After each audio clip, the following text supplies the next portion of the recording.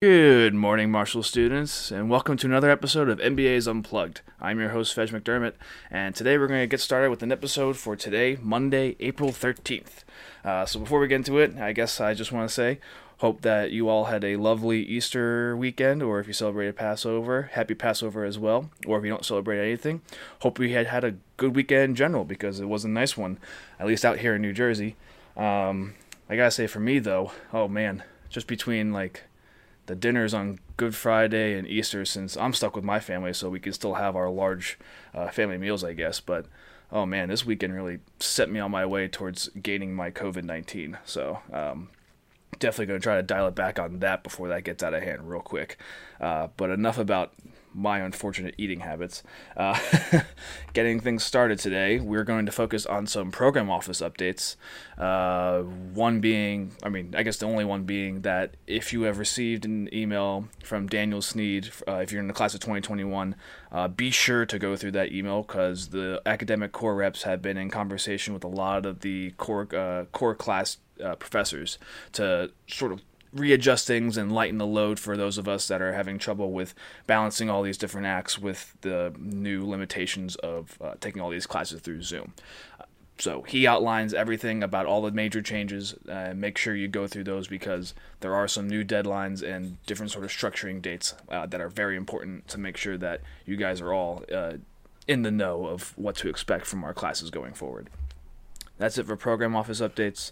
In terms of events, if you're listening to this today, there are two events going on today, those that I mentioned on Saturday. One being the Zoom and Learn with Lisa Swank, so she'll be going over how to recruit for entertainment consulting, someone who's very experienced with that, having someone who's worked for Paramount and as an intern, as well as taking a full-time offer with consulting for hopefully an entertainment angle, so she should be very thorough about that. That should be a fun one. And then finally, there is a data analytics and video games lunch and learn happening today at 4 p.m.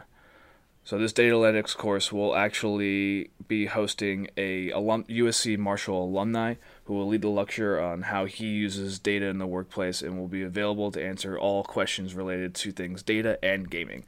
So this is open to MEGA and MDAC members as I'm reading now. So make sure you keep that in mind as well. And that's about it for at least events that are going on today that I'm aware of. Again, if you have events that you would like to have placed on this podcast as well as in the Marshall Minute, make sure you fill out the event submission form that is attached in the show notes here and has also been distributed via the Marshall Minute, where you can find a link to submit events through that as well. Now we're going to move right along to the guest portion of our show, where I have the current MGSA president, Asia Liza Morales, on for a brief talk about where she came from, how she came to Marshall, and what led to her decision of becoming the president of the best MBA program of all time. So with that, I will now kick things over to that portion of the show. And now for the guest portion of today's podcast episode, hailing from local LA, our current new MGSA president, Asia Morales. How are you doing today, Asia? Hi, Fej. I'm doing really well. Thanks for the introduction. I'm really happy to be talking with you. I know, it feels like this one's been a long time coming. I feel like when I first started this podcast series, one of the people I needed to at least have on in this first wave was obviously the president of MGSA. I'm very flattered. I'm very flattered. Well, of course, anything I can do to collaborate and help. It's really awesome to have an effort like this and just keep people connected and communicating. So happy to help out. Are there any initial, I guess, presidential thoughts that you want to impart onto the class before we get started? Well, now that Presidential thoughts. It's a lot of pressure. I don't know. I'm struggling for regular thoughts these days, much less presidential ones. that's a fair. That's a Um, fair. yeah. Well, I mean, for me, it's just been to be totally authentic and transparent. It's been an adjustment, I think, for all of us to figure out kind of what the landscape of school and this experience is. And I'm no different. I think that we have to normalize that this is a strange new frontier for us, but that ultimately I've been so inspired and excited about all the things I've seen come through the WhatsApp chats and the emails about how people are staying connected and like supporting one another. Mhm. So just seeing, being the president of this community, I was trying to figure out what that really meant now. But I see that the community is still like so strong and alive, and that makes me really proud to be a part of it. Absolutely. I feel like unlike other classes, we've really had to sort of hit the ground running with a lot of stuff just due to like just the timing of everything in general. So it's actually amazing that even though there's been some growing pains, that the response from the class overall has been so positive so far. So hopefully that continues on throughout the rest of the semester. Yeah, I expect nothing less of the Marshall community. Yeah. If there's one thing we are, it's stubborn. So getting on more into the actual learning more about you phase, I was hoping to hear more about, I guess, your time growing up locally in LA, since you are our first guest, I believe, that is actually born and raised here.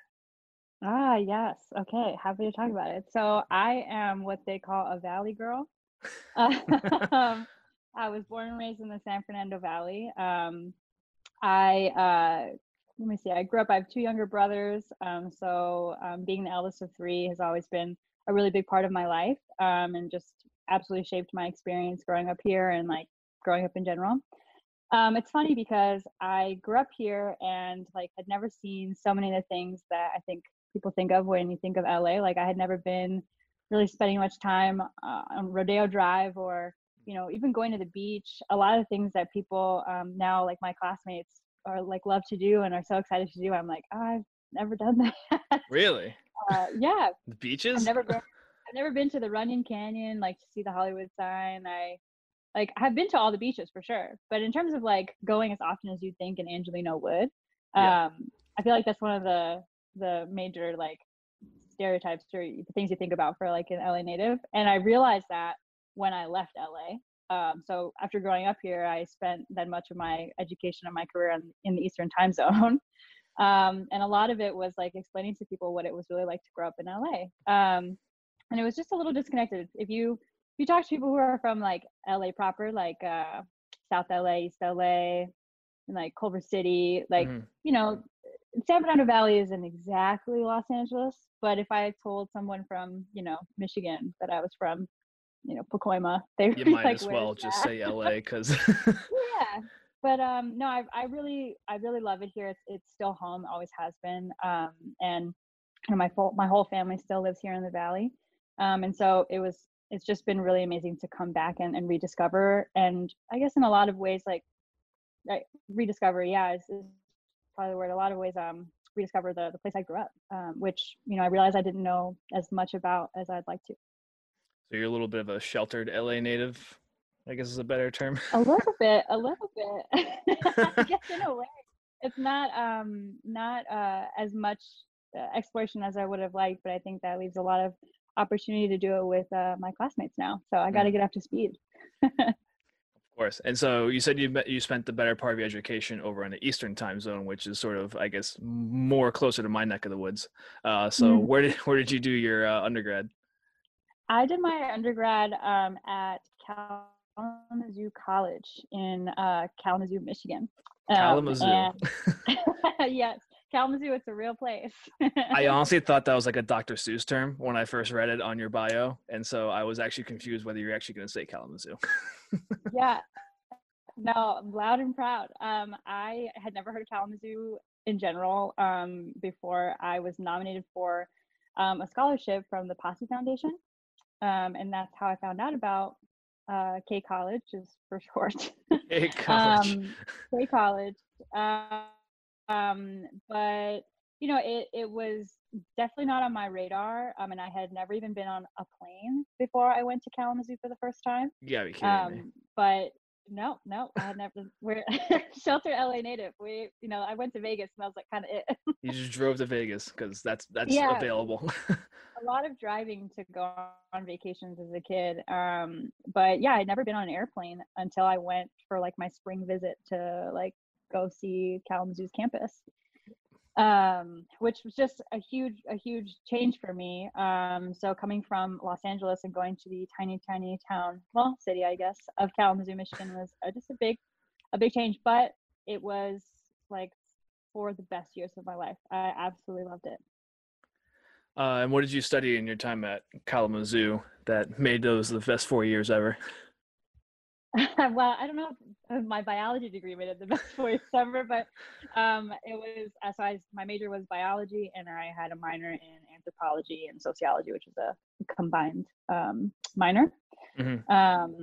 Yeah, and I originally was pre-med, which is kind of funny. I was originally pre-med, and then I ended up in organic chemistry, and I was like, That is this exactly is what I was not about to ask. gonna. And That's then always the make or break yeah, class for people, it seems like. no, that's when I realized I really wasn't passionate about medicine. um, which is fair. So I ended up just sticking with biology. My focus within that discipline was really on ecology and environmental studies in urban environments. Hmm. So I did some research and then completed a senior thesis on, the effect of things like roads, like transportation infrastructure, on like natural wildlife. Okay. And then you had anthropology as like a backup Indiana Jones career in case. Exactly. Okay. Of Makes course, sense. of course. Yeah. No, it's funny. A lot of people will be like, those are just the most random things to put together in a major and a minor. They're like biology, which is like quantitative data, like, you know, doing experiments, and then people don't normally attribute the same qualities to like sociology and like social sciences. But I always feel like they actually complement each other really well. And then when you hear about like what I did after, which is in STEM education, the two coming Yeah. together made a lot more sense. Yeah. I actually am not sure how the segue into that because it seems like such a stark departure from what you studied in undergrad. So, coming Mm. from biology and anthropology, how did you end up working? I guess I'm looking at your most recent one as a diversity inclusion consultant. Yeah, no, it makes a lot. I mean, it doesn't make a lot of sense to me either. I'm There's just some kidding. gaps in there, I assume. Yeah. So basically, what ended up happening was I mentioned this organization that I ended up working for later is the Posse Foundation. They're the reason that I found Kalamazoo, and their function is to send students to college in a posse. So they have a team of 10 students from one area, and you Oh, go to school together as a posse. I thought that was just like Um, really ironically named. yeah, well, it was Okay. named back in like the 80s when that was like a cool Yeah. thing. But really, that's the idea, is just that if you're going from Los Angeles and you've never been on a plane before and you end up in Kalamazoo, Michigan, like me, that you're You more probably likely to lost. stay, yeah, and persist and graduate on time if you have 9 other people who know what you're going through. Yep. And so I had a posse with me in Kalamazoo. And so it was always an organization that was near and dear to my heart. Now, the way that goes for me, the way I tell my story, so I started in biology, and I realized pretty quickly I didn't want to go into research science. So I realized I didn't want to actually, become a scientist and like pursue my PhD. So what I ended up doing was using my degree to go into STEM education, and really bringing hands-on interactive science to students in the classroom. So Mm. really just trying to bring the textbook to life for kids. Yep. And I worked primarily with students who were traditionally underrepresented in STEM fields and majors. Okay. And I found, certainly for me, as a woman of color and being underrepresented in STEM, I understood that experience and knew what kind of obstacles they faced when it came to studying and pursuing a career in science. Mm-hmm. So having the opportunity to promote that interest in this population was really important to me, and making sure that they knew that if they, wanted to pursue this track, that they absolutely could, and that there was someone like me who had a degree in biology too. So trying to be a mentor and just promote that interest in science. And so being on the ground, being in schools, seeing really the lack of access and the inequality that exists in our education system today made me inspired to think more broadly, like not just STEM, and think about how this is replicated across a lot of different institutions, not only our schools, but in business. Yep. And so I ended up moving into really thinking about how can I have a greater impact in diversity and inclusion. And that's when I found my way back to an organization I really loved at Posse, who had opened up a group leveraging their expertise working with diverse students and all their posses all across the country, which at this point had been 30 years in operation, and started to work with clients to think about their own diversity and inclusion strategy, to think about trainings and workshops on how to approach and address these issues in their workplaces. Okay. So was And this that's sort how of I like got a new there. frontier for Posse? I guess initially they were really focusing on getting a diverse group into the schools, and now they're looking more towards the business side of how they could, I guess, educate these businesses on better diverse Um, practices? it's a little bit of both. So the organization's still going strong. They're actually like remote right now and supporting students. So the main mission of the organization is to really identify and train the leaders of tomorrow, and to support these students as they go on to their academic and then professional endeavors. Mm-hmm. But what ends up happening is, as you work with hundreds and now thousands of diverse student leaders all over the country, people started to ask, like, how do you do what you do, and what have you learned? And how can that be applied to my business, or to our nonprofit organization too, or our university? And so Gotcha. I started to reach out to Posse, and that's when they decided that they would start to offer that to clients and say, here's what we've learned. Mm-hmm. Here are the workshops that could help you think more critically about these issues, and why they're important to not just a nonprofit like Posse, but to every organization. That makes a lot of sense. Probably a really good position for them too.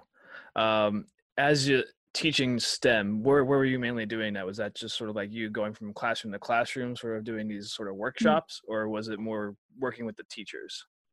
So it was a program hosted by the Army, actually. Okay. So it was hosted out of an Army laboratory in Maryland. And they ran an in-person, on-site in the labs program, but they decided to actually start bringing the lab equipment and the mentors like me to the classrooms in Prince George's County, Okay. which is like a high number of just under-resourced schools. And It's just it was outside just, of DC, yeah, right? just Yeah. outside of DC. And really it was an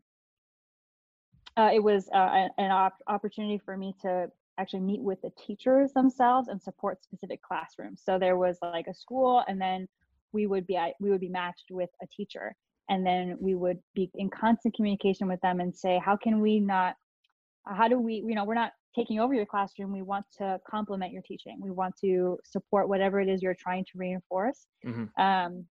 So if they said, hey, I'm doing a lesson on Monday about protein structure, can you come in and, do a fun interactive lab with them on Friday about protein structure?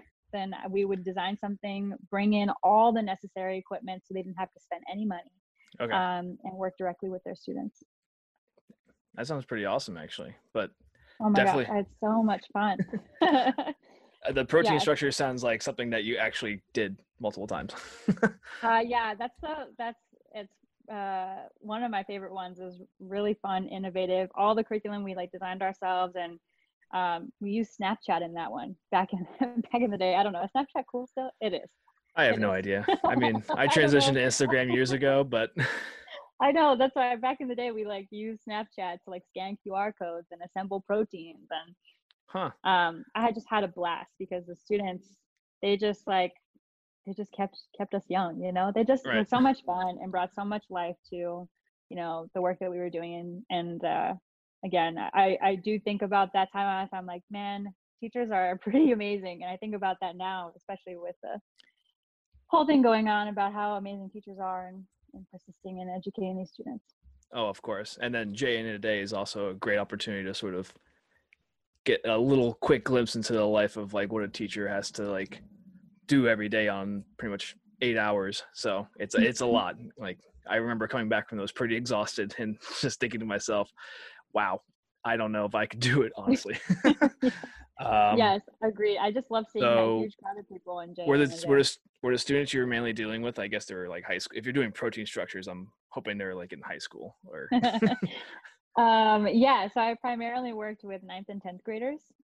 And then, it could range. Our on-site program had as young as seventh graders, and then we also worked all the way up to seniors in high school. So in the classroom, mostly ninth and 10th, but I have experience working with the young ones as well. Okay, so a good range there. Mhm. So I guess to act as somewhat of a segue, so came from Kalamazoo with an undergrad in biology, want to use that more as, I guess, to help educate students on STEM and sort of Mhm. promote that in the in the school. That sort of led to, I guess, a higher calling where you ended up back at your almost like pseudo alma mater of the Posse Foundation. So what from working with the Posse Foundation sort of clicked that you wanted to come pursue an MBA?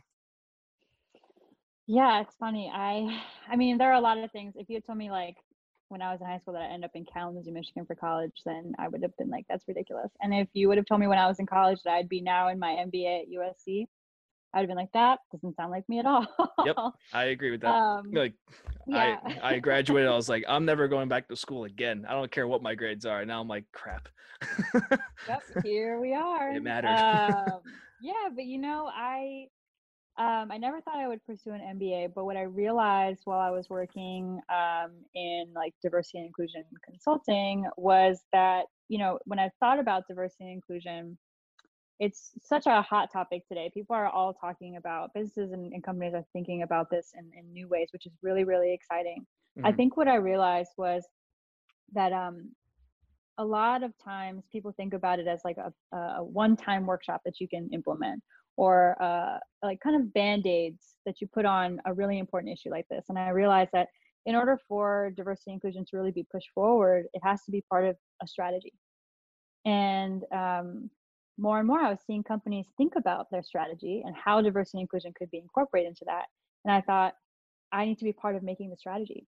I need to be part of the I need to be part of the team that is laying this out from the top and including D&I into that conversation.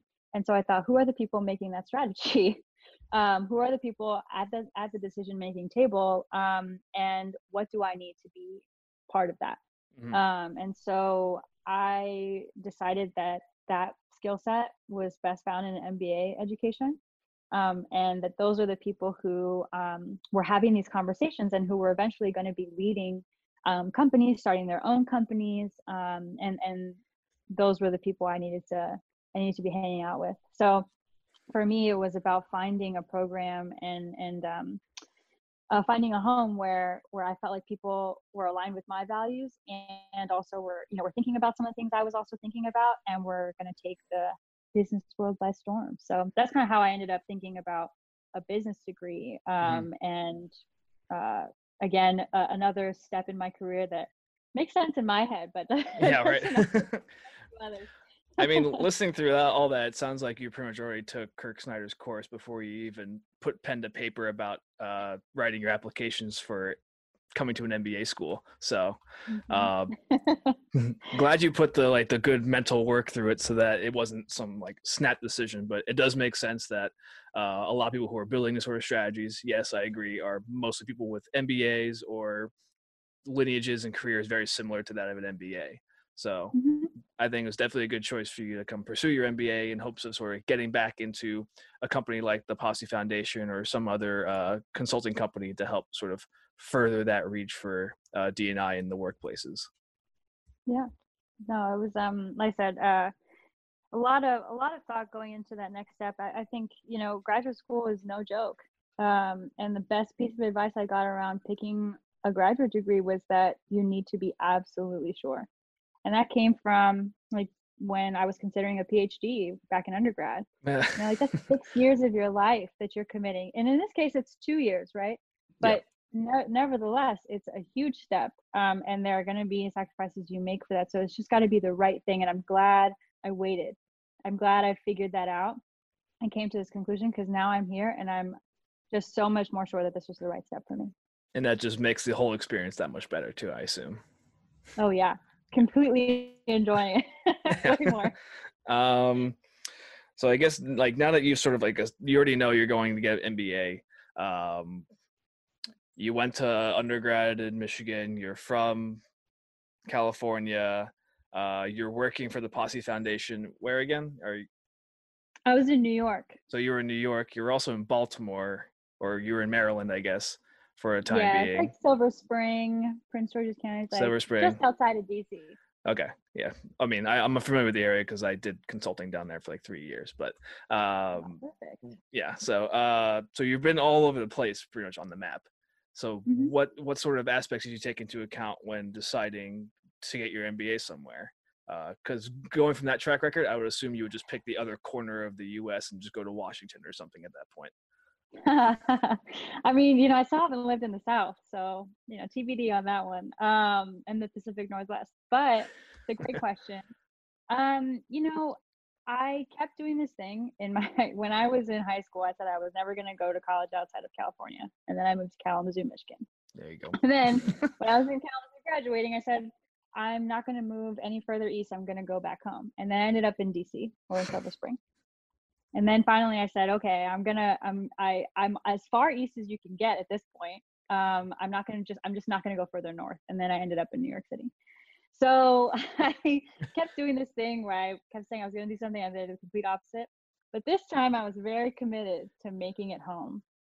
And for me, it was always USC was the goal. I mean, growing up here in California and in LA specifically, I mean, you saw a USC license plate on the car in front of you, and it was like, that person's amazing. Like, that person must be so smart. It was just this dream, growing up in the Valley, that to go to USC. I mean, UCLA, sure. Yeah. And I had a bunch of friends that went there, but for me, like, USC just always felt like this dream. And so when it came time to choosing a program, I thought, what better excuse than to go home and to really take my shot at something that I think I've always wanted.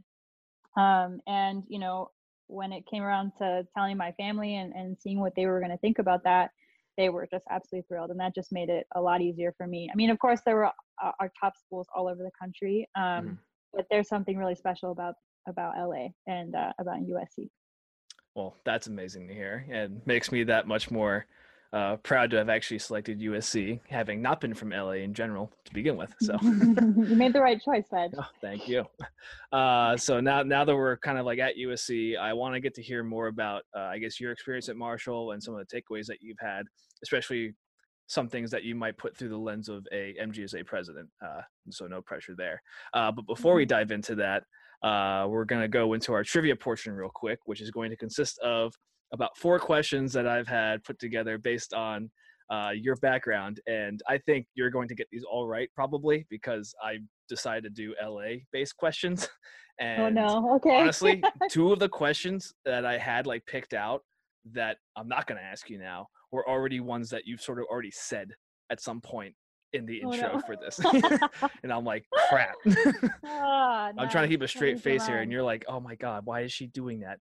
Like, one of the questions literally was, what valley are Valley Girls from? I'm like, fuck, she said she's from the Valley. Oh my gosh, that's me. Yeah, so, that's a good question. You got to use that for somebody else. I'm curious to know if people get it right. Yeah, I know. So yeah, we'll see. We'll see how you're gonna tear through these, I'm sure. All right, let's have it. Let's do it. So the first one, we'll go with the easy one then, since you're gonna get these all right anyway. What country established the settlement of Los Angeles in 1781?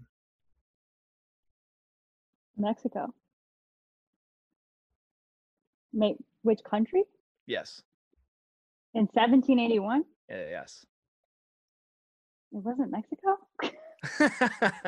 Wait, the United States in 1776. That was the colonies. That was like over there. Yeah. There's no way they made. Yeah, because the whole Mexico thing, like U.S. coming over here. Yeah, no, Los Angeles was already here by then. It's not Mexico. I mean, you're making me want to look it up now, because Sporkle could be wrong. Sporkle. I mean, oh gosh. I mean, I assumed it was Mexico because they owned the area. I mean, unless we're talking about Spain owning Mexico. Or I mean, the answer says Spain. Ah, okay, all right, that's fair. I can concede that. I was like, but Mexico is right here. Okay, yeah, I see. So it was because they owned Mexico and they had the ability to come up here, probably. Okay, yes, that's right. So it was still part of the Spanish Empire at the time before they relinquished control, I guess. So what a tricky question. Oh wow, I tricked you. As a Mexican, I'm like, oh my God, wait, do I not know this? Okay, all right. The You're other good. question you already answered, which I don't know if many people picked up on it, but I did, was what do you call a person from Los Angeles? And you just said was it an Angeleno or A native Angelino. Angelino? And I was like, God Mhm. damn it. So Taking all your LA trivia. I'm gonna get you on that one though. Oh my gosh. When created, the now famous Hollywood sign said something else. What did the original sign say? Did you say something else? Um, I don't know. Hollywood. I actually don't know. I feel like I read this at some point, I'll but give I you a don't hint. know. It's almost like an extension.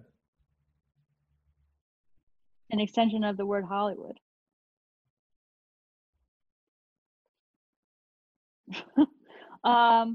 Is it like Hollywoodland or something like that? That's correct.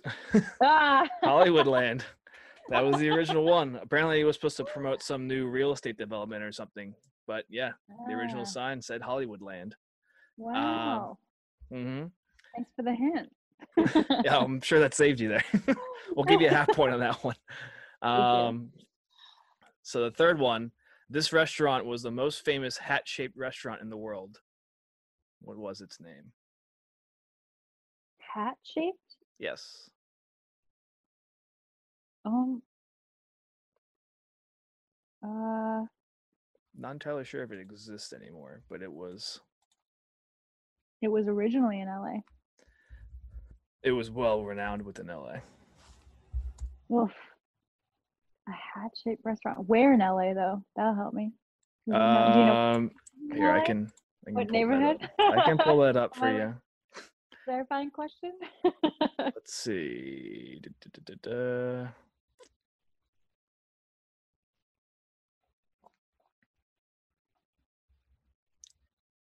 I think it's in Hollywood. So Oh, it was in Hollywood.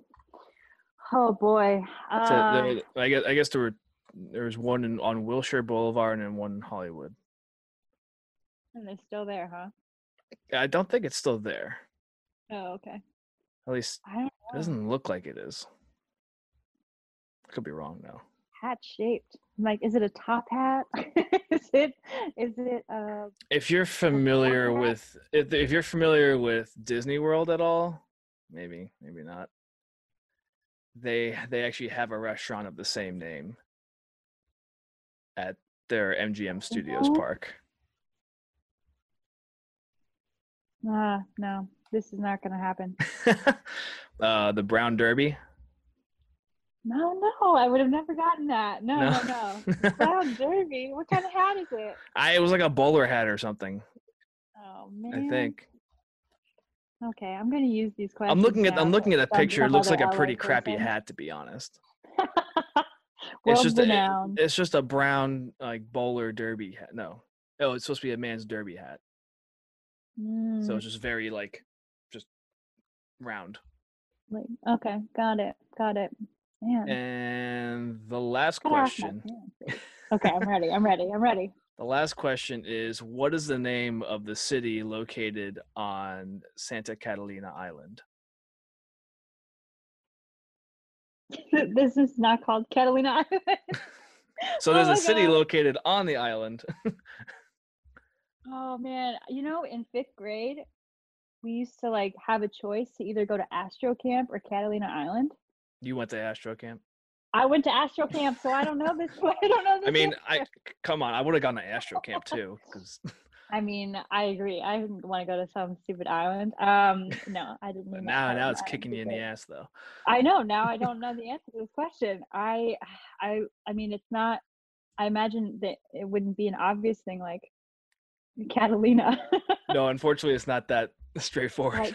Like something else, maybe. Oh God. No, this is a wash, Reg. I'm the terrible Angelino. It is called Avalon.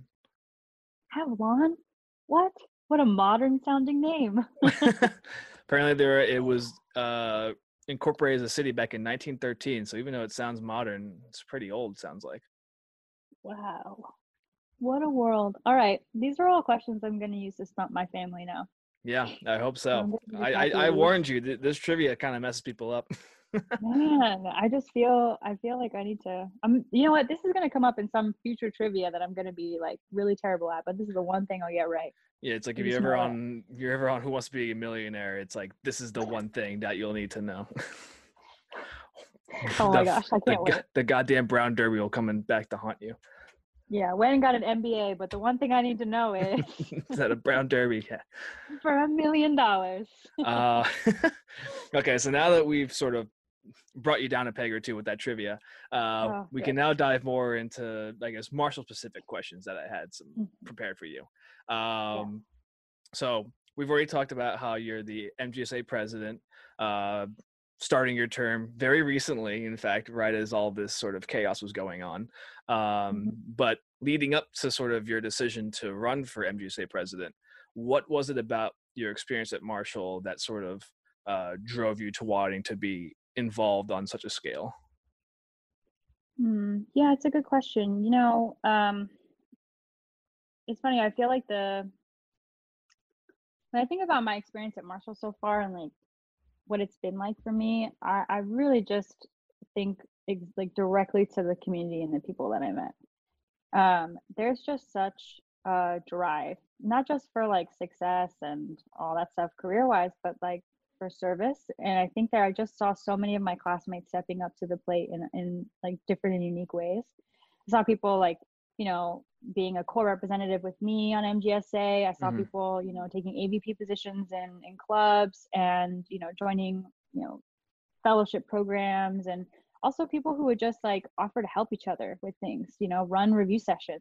The amount of leadership that I saw and initiative that people were taking, it's really like contagious. It makes you feel like, you know, I want to do that for other people too. And like I'm benefiting from so many of those review sessions and, Yep. things that Oh, people are absolutely. doing that I'm like, what can I do and what's the impact that I can have, and that'll benefit others too.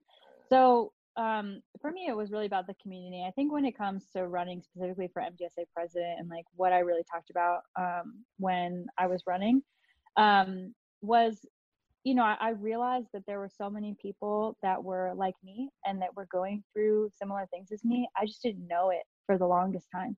I think throughout all the busyness and like things that are going on in our lives, like Mm-hmm. classes and recruiting and, the club events and all this stuff going on, there were just so many great moments in between where I got to connect with people about like things that were not related to any of that. Just amazing human beings, like people who were like whole humans outside of Yeah. Marshall. I feel like I Be really got to surprised how know whole them. people are. Yeah, and so I just was so inspired by that, and I continue to be. And when it came to running for MGSA president, I just wanted to continue to foster those little moments and start to be more intentional about how we talk to one another and how we come together as a community. And I think, like I said, there were awesome, great big events and mixers and all that stuff that like you had the opportunity to do, and there were also little smaller intimate moments where people were real with each other and like Mm-hmm. honestly raw. We were just like talking about things that were hard about this experience and things that were just making us feel a little down, and those were important moments too. And so I felt like as president I wanted to have both of those things and have intentional space for those moments to happen too. I think they were happening organically, but Mm-hmm. I wish that I had had those moments sooner. And that was really what I was thinking about when I decided to run for MGSA president.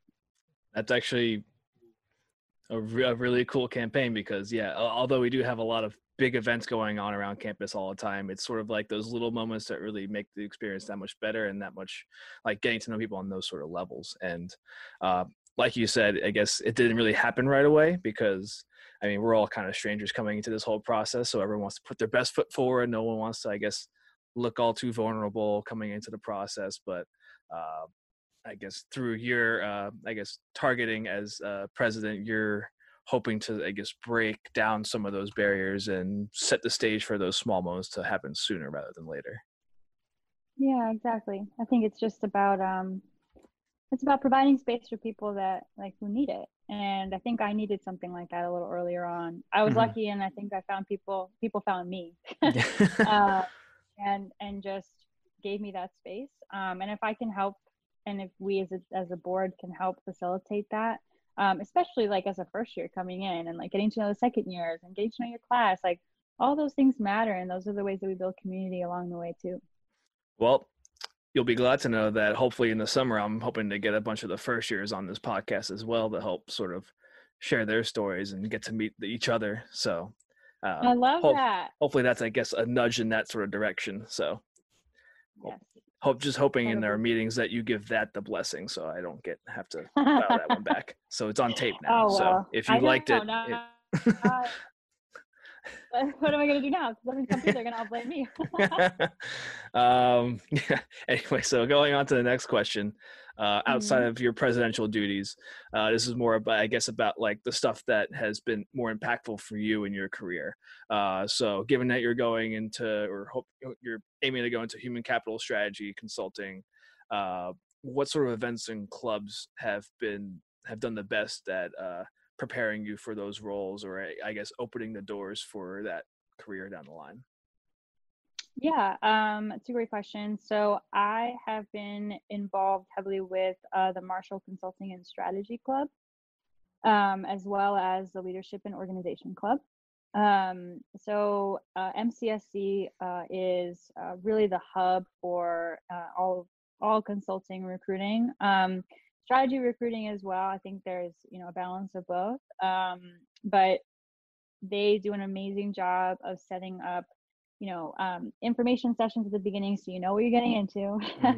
They did an amazing job of setting up, case preparation. So for the case interview, for all consulting interviews, they had just a really robust program for us to participate in that not only gave us practice, but actually put us in front of real practitioners, like actual practitioners, versus like non-ones. But it just gave us that exposure that I had never had and would have otherwise never had. And then on top of that, they gave us just an amazing amount of mentorship. I met so many amazing second years that were just willing to give so much of their time. And that made me want to give back my time now when I think about being a second year. So the amount of support that came from that club was immense for me, and was instrumental in securing a consulting internship. So wouldn't be here without them for sure. And then for the Leadership and Organization Club, they're great because they focus a lot on I guess on leadership. And so they have a whole area of their club that actually focuses on human capital. And so there were, again, a lot of individuals, a lot of overlap from the MCSC folks and then LNO, that were kind of involved in both, but we're really human capital folks. So they not only gave, helped set up roundtables and talk about HR and leadership development programs, but also had a specific emphasis on human capital. And so for me, I found those events for human capital and also the other ones really helpful, because I think if I wasn't going into human capital consulting at Deloitte, I would probably ended up in a leadership development program or something like that helped expose me to HR strategy and kind of a company like that in a rotational environment. So I would have absolutely capitalized on those opportunities through LNO as well. Oh, those two sound like they're actually perfect for what you're going for. So from the consulting side, from the consulting side, were you familiar with, I guess, casing in general before coming in, or was that sort of like you learned on the fly and was just sort of you got it? I had only heard about it because I had thought about, applying to some of these big consulting firms earlier in my career, and was like, what kind of interview process is that? I can't do that. And now here I am. I had never heard of it before. I definitely did my first ones here, and it was market sizing, and it was terrible. It was so terrifying. But like I said, the program really helps you understand what it's all about and how to break it down and how to just at the end of the day, make it happen. And so when you actually had your interviews, was it just second nature at that point? I don't know about second nature. It wasn't, it's one of those things all you can do is, because you never know what your actual face is going to be, right? You can only prepare and really just study something that you're already really interested in. So for me, that was really cool because I felt like the prep was also just getting to know things and doing, solving problems that I was already interested in solving and approaching. So I don't know that it was second nature, but it was a muscle by that point, and I knew how to flex it. And I knew what was the right thing to say and the wrong thing to say, and just, get through it, and do it well enough. I don't know about well, but well enough. Well, apparently it was more than well enough, because look where you are now. So don't neg yourself too much about it. Thank you for that. Yes. So moving on to our last question. So this is more targeted towards those that are coming into the program in July for the first years, and that is, you can either take this as president or as Asia. But what is one or more pieces of advice that you would give to our incoming class who are going to start their MBA journey this upcoming July? Well, as president Asia, I think the first thing I would say is, there are going to be a lot of times when you question why you're here, why you did this, why you left a job like me, like I loved and was doing fine at, to really come into a chaotic and just like roller coaster experience here at Marshall. But I think what I would say to you is just remember that you belong here, and that there are people here that are happy to remind you of that.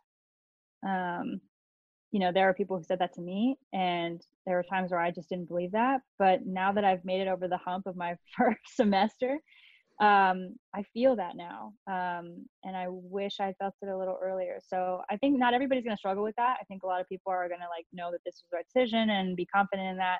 But for those of you that maybe are questioning it, or will question it, you belong here, they chose you to come here, and that means something. And it's going to take a little while to believe it, but you'll get there. That's definitely some great advice. Yeah. And I think the other thing is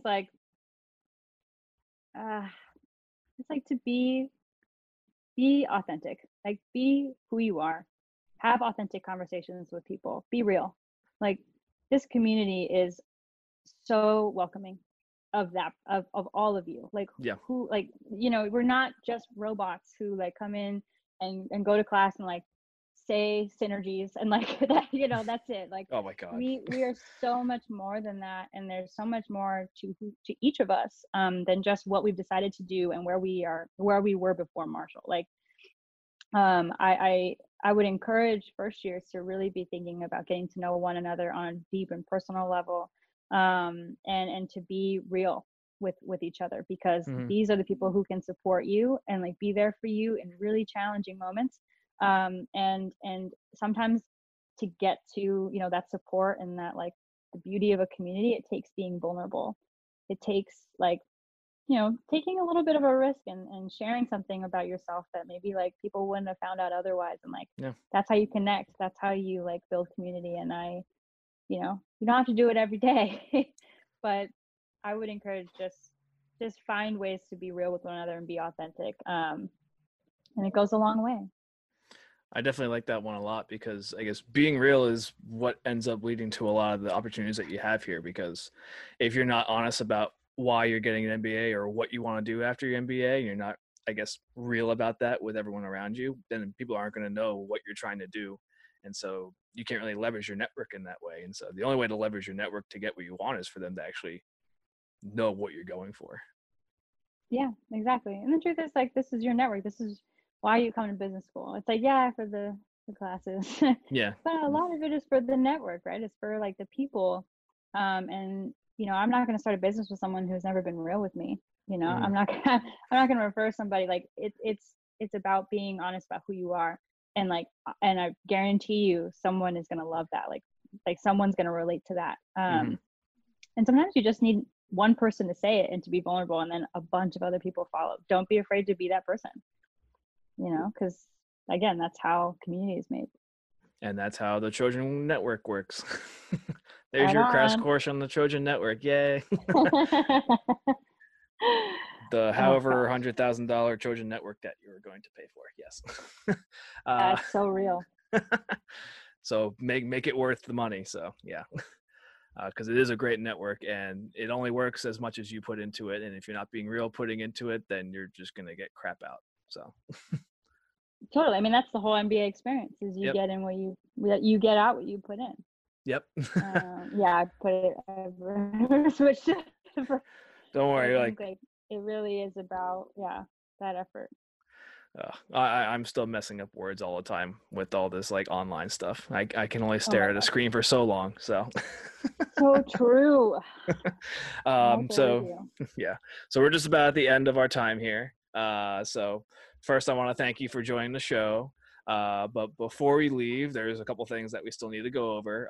One being, as a thank you for being part of this sort of intro to the podcast series, I'm going to give you about 30 seconds to a minute. You really just have as much time as you want to have a plug of whatever you want to talk about, whether it's something that's important to you, a club that you're in, something you want to bring attention to the class at large. It's sort of just your time to just talk about whatever you want. Okay. Wow. What a platform. So I guess for me, I really just want people to, people coming into Marshall to really be thinking about what's important to them. And what's going to make their experience here at Marshall like just the fullest that it can be. So when you get here, there's going to be like a ton of things to join and get involved in. I hope you'll consider the Marshall Graduate Student Association. Our body is really in charge of representing students and being the bridge between the program office and the Marshall administration and our program. The board this year is amazing, including your very own Fedge. And just so committed. They're so committed. I mean, it's been amazing. We're only 2 weeks into this virtual world, and the amount of initiative and just excitement that the board feels to like start things and get things moving and support the community and do what they can to provide resources. It's incredible. I don't have to do hardly anything. I would just say get to know these board members because they're amazing and they have like the keys to the kingdom. They know anyone and everyone. And find your way to something that you're really excited about. And I hope that will be on your list when the core representatives application comes around. You'll hear more about it later, but would love to get anybody involved. That would be the biggest thing. And honestly, like have fun, just enjoy the ride. It goes by really quickly. So that is my hope and message for you all. Well, I love that plug because I was a part of it. So thank you, Asia, for that lovely plug. And finally, before we wrap up the show, you have one choice to make now, and that is how are we going to play out this episode? So you have your choice of the song of the night. Because Asia ran into an unusual amount of trouble when selecting her song, we are now just going to skip forward about 5 minutes to where we actually concluded on a selection for Song of the Night. Heat of the Moment by Asia. I changed my mind. Final answer. Okay, we're doing it. Asia, Heat of the Moment. Final goodbyes. So thank you again, Asia, for taking the time to come chat with me today. It was great to hear about the crazy roller coaster that you were on before attending Marshall, and it's great to hear that all the reasons that you had in your head for coming to business school have so far put you in the right direction. Oh, thanks, Fedge. Yes, I'm happy that this roller coaster life led me to Marshall and to this podcast episode. So thanks to everybody for listening. Okay, so for everyone, this was Asia, who is the current MGSA president, so I'm sure will be a common guest on the show as we proceed throughout our next year here at Marshall. And to play her out for her song of the night tonight is Heat of the Moment by Asia. So thanks for tuning in, and we'll see you guys tomorrow.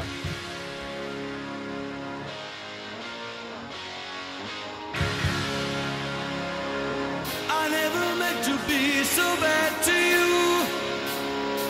One thing I said that I would never do. A look from you and I would fall from grace, and that would wipe the smile right from my face. Do you remember when we used to dance, and incidents arose from circumstance? One thing led to another, we were young, and we would scream together songs unsung. It was the heat of the moment.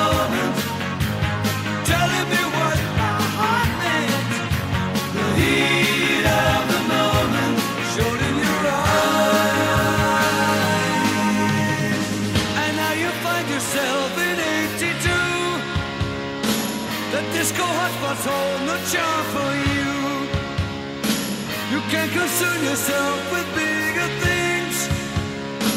You catch a pull and ride the dragon's wings. 'Cause it's the heat of the moment. The heat of the moment. The heat of the moment. Showed in your